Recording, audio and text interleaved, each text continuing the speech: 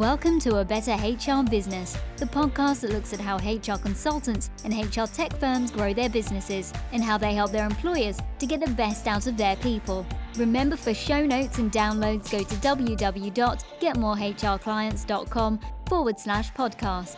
That's getmorehrclients.com/podcast. Okay, let's get started. Hello, welcome back. Thanks for joining me. Good to have you along.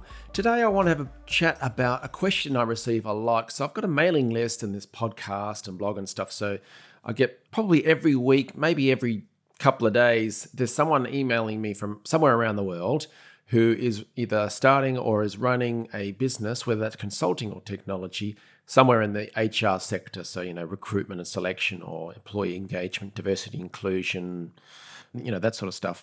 And the question is, Ben, how do we get more clients? How do we get more customers? And so I always say to them, you've got to step back and look at asking better questions. So the framework that we use with clients when we're doing our work to support customers or clients in the HR space is a 5-step framework. So it's looking at the positioning and the offers, and then the optimization of the business at the marketing side of things. And then is it paid, unpaid channels of marketing, and then finally scaling up and reaching into those things. So the questions have to be a little deeper than how do we get more clients? How do we get more customers? So for example, to start at the foundational level, how is the business positioned? Are you aiming at the right people? So the analogy might be, I could give you $1 billion budget to go and market your business, which may be a wonderful meat burger bar. But if you spend all of that money aiming at a vegetarian audience, you're going to get 0 customers. And vice versa, if you've got a vegetarian or vegan restaurant and you're marketing a $1 billion marketing campaign towards meat eaters, you're going to have 0 customers. So positioning is everything. But the element to add to that, which a lot of people miss or forget, is the offer within that positioning. So yes, you can say, yeah, we're an employee engagement consulting firm and we focus on professional services companies of 500 to 10,000 employees or whatever it may be. Or we are a recruitment firm and we specialize in franchise businesses in the United States. Whatever it may be, you may have a positioning, and I always recommend having some sort of narrowed down niche or niche so that it makes your marketing and everything you do with sales and marketing easier. But once you've chosen that area of speciality or that focus area, you definitely need to work out what your offers are. And so the offers may be the actual paid services, whether that's software or consulting. You may have tiers, different levels of services and products, but also your free stuff, whether that's the actual free consultation or a strategy call or a demo, whatever that is. You've got to position that offer in an attractive way because it's a crowded market. And so everyone knows that a free strategy call or a demo may just be another sales call. And with the world going remote, everyone's online, we're doing Zoom calls all the time.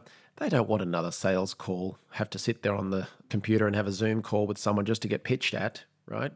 So you need to position that in an attractive way and, give some thought to that. And then for particularly around consulting businesses, what kind of entry-level service can you offer that introduces your services to their business? So whether that's some sort of entry-level consultation, some sort of road mapping session, some sort of short briefing session, or a report or a guide, is there some sort of entry-level service or product that you can offer that introduces you? So there's lots to think about, but the question, if you want to step back and look at it, that first foundational level is, how is our positioning and our offers? What's it like? Have we got some strong positioning and offers in place? Could we do it better? What are our competitors doing in this area? What does our market want? What do the people we want? And if we have customers and clients already, what do they tell us? What do they like the most? You follow the 80-20 rule. 80% of your customers or clients will like 20% of your services or products the most. It just seems to wash out that way. So focus on asking the questions around your positioning and offers. Then you're moving into the optimization section. And that's around the online marketing bit. So that's where I focus on how's your website structured? Are you wasting website traffic that you get. Yeah, you've got your positioning and your offers in place. That's fantastic.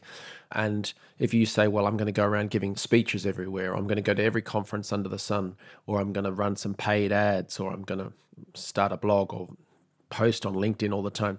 If you are going to get people to visit to your website, what are you going to do to either collect their email address or possibly do some retargeting or channel them through into those special offers or the meeting request stuff?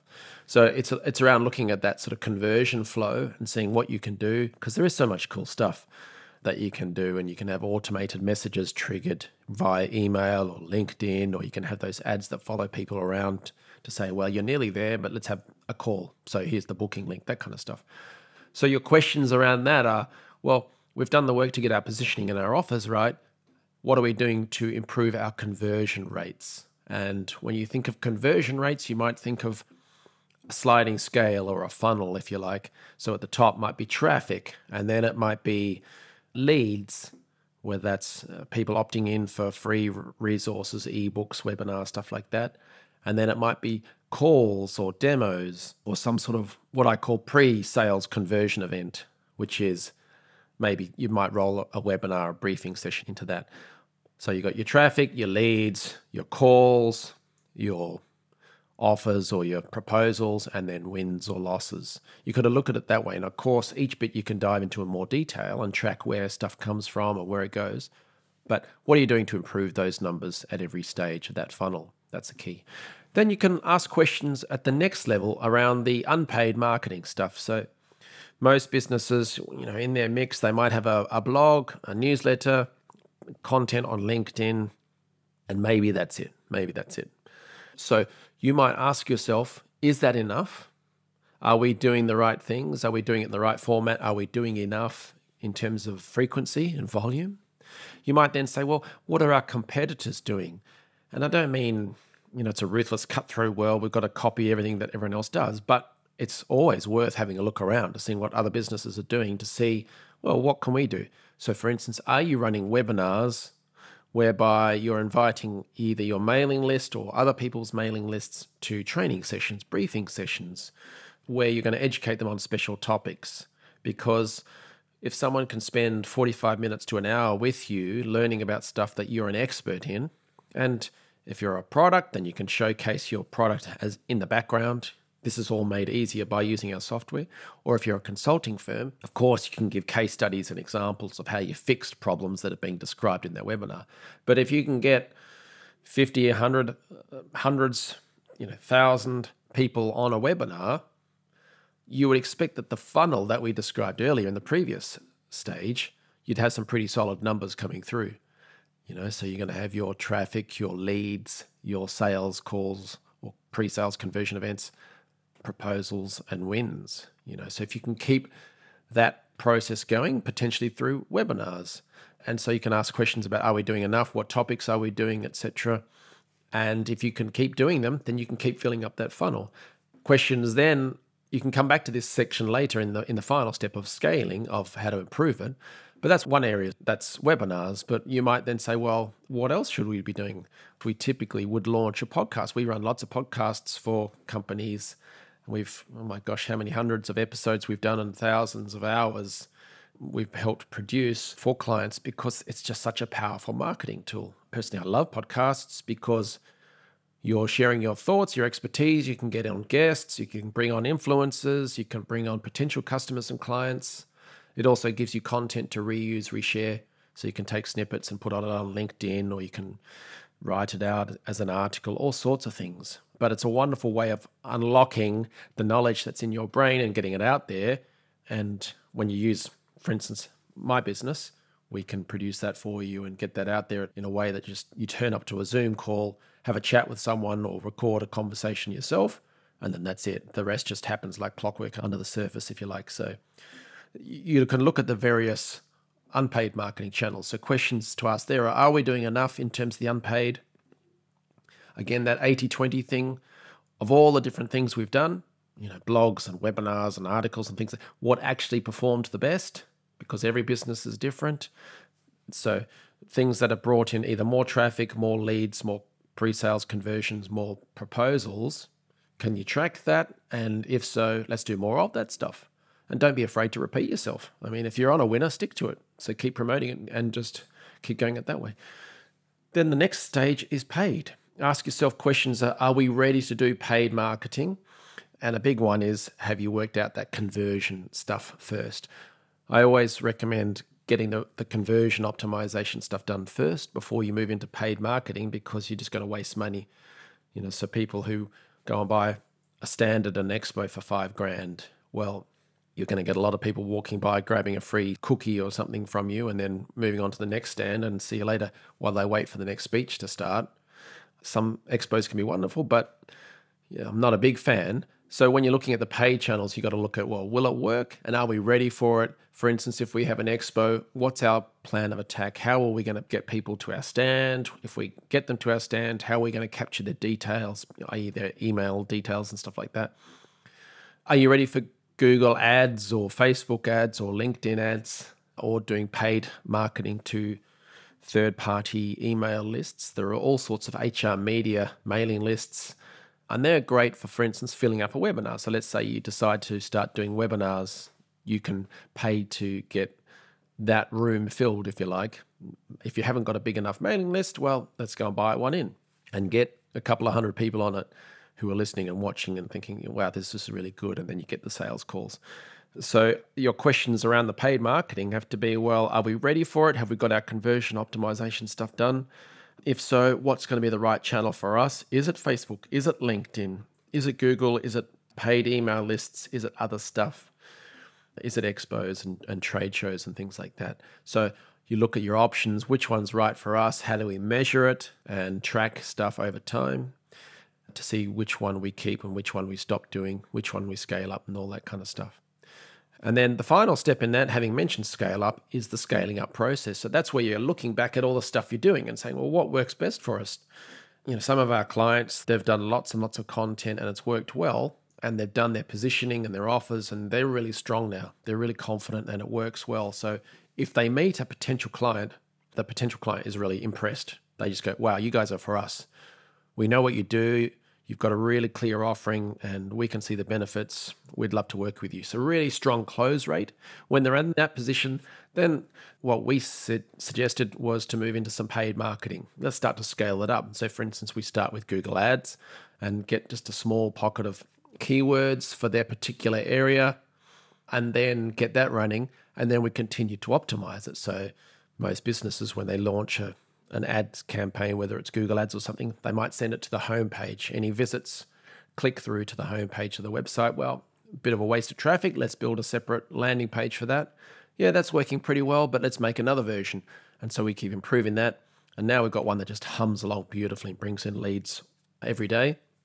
And then they go into an email conversion pipeline. So automated messages that are educating and nurturing that lead to the point where they're ready to book that call. And when they get on that call, they're very keen to talk. They know everything, they've got the answers, so the sales close rate is much higher.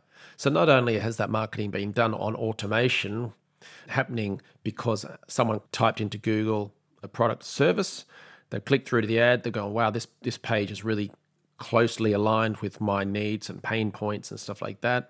Yes, I'm going to share my details. Those details, i.e. the email address, feed into an email sequence that educate them about the product, service, and the pain points and things like that, and gradually disqualify perhaps other options. Don't go to other companies or other places where you can get this problem fixed. Go to us. So when they do go to us and book that call, the close rate's really impressive. So that's a way of scaling up. So your questions around scaling up are saying, well, have we got the foundational bits in place, the positioning, the offers, the optimization? And not only that, have we actually tested a few different things first before scaling up to the moon on something?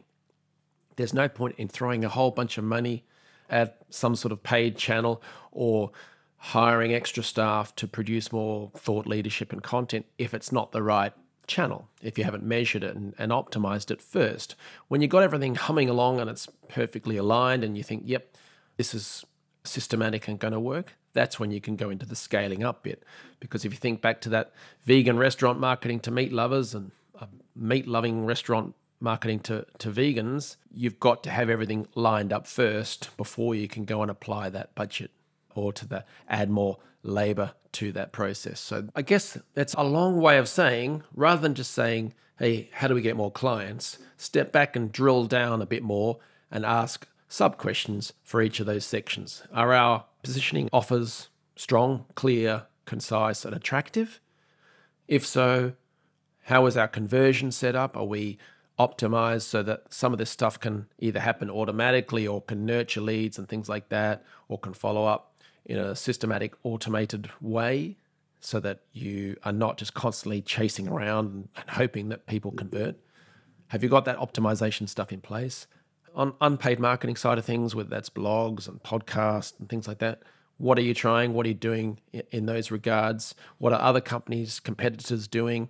What do you think you could do more of, or could you do better at? On the paid stuff, how do we apply some marketing budget to extend our reach, to feed the machine now that's humming along a bit better? And then finally, on the scaling stuff, how do we make this bigger? So for instance, in the tech world, if we got some funding, how would we apply our budget to this? Would we hire more people? Would we scale up certain channels? Would we add new lines, new offers, things like that? So how do we scale up? So always ask better questions and you'll get the better results.